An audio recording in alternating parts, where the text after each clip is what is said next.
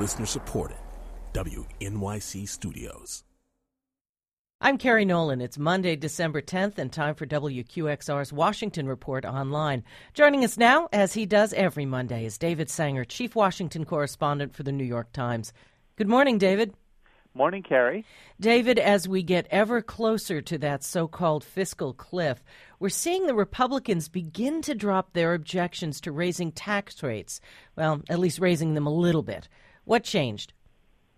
Well, I think the main thing that changed, Kerry, is that they recognized first that public opinion was moving pretty far in the direction of President Obama's argument that rates should go up somewhat on those making more than $250,000 a year. Now, we don't know exactly where that cutoff is going to be set.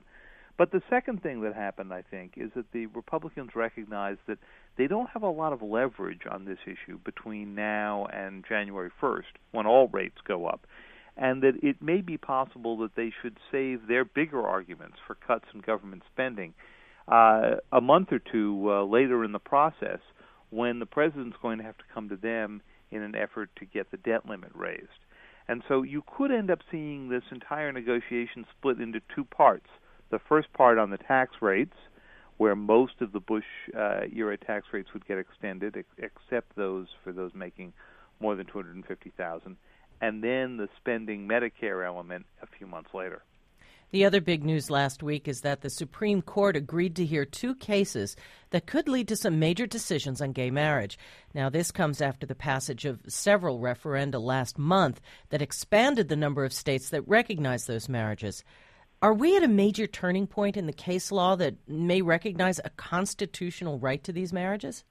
Well, we may well be, and it's also possible, of course, that the Supreme Court will decide this on the narrowest ground and simply rule in ways that would only affect, for example, the California case that's in front of them.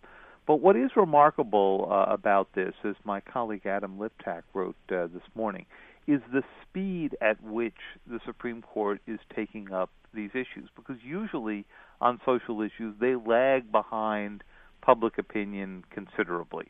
I think that school desegregation took years to come to court. So did interracial marriage, a subject that many members of the court wanted to avoid deciding and didn't really take up a case until the late 1960s. So in this case, what you've got is the referenda passed just a few months ago. The first referenda on these was, of course, less than a decade ago, and big cases are already in front of the court. And that suggests that you could see the social change happening at a significantly increased pace, just like everything else in our society is sped up.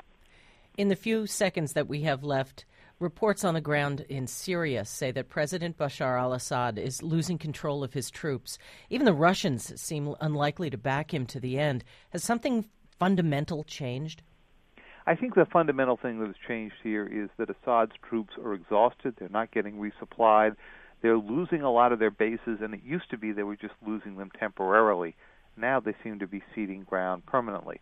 Assad himself, though, could hang on for a considerable period of time, particularly if he finds a safe haven within friendly parts of the country. Thanks a lot, David. Thank you, Kerry. New York Times Chief Washington Correspondent David Sanger. I'm Kerry Nolan, and that's the Washington Report on Classical 105.9 FM, WQXR.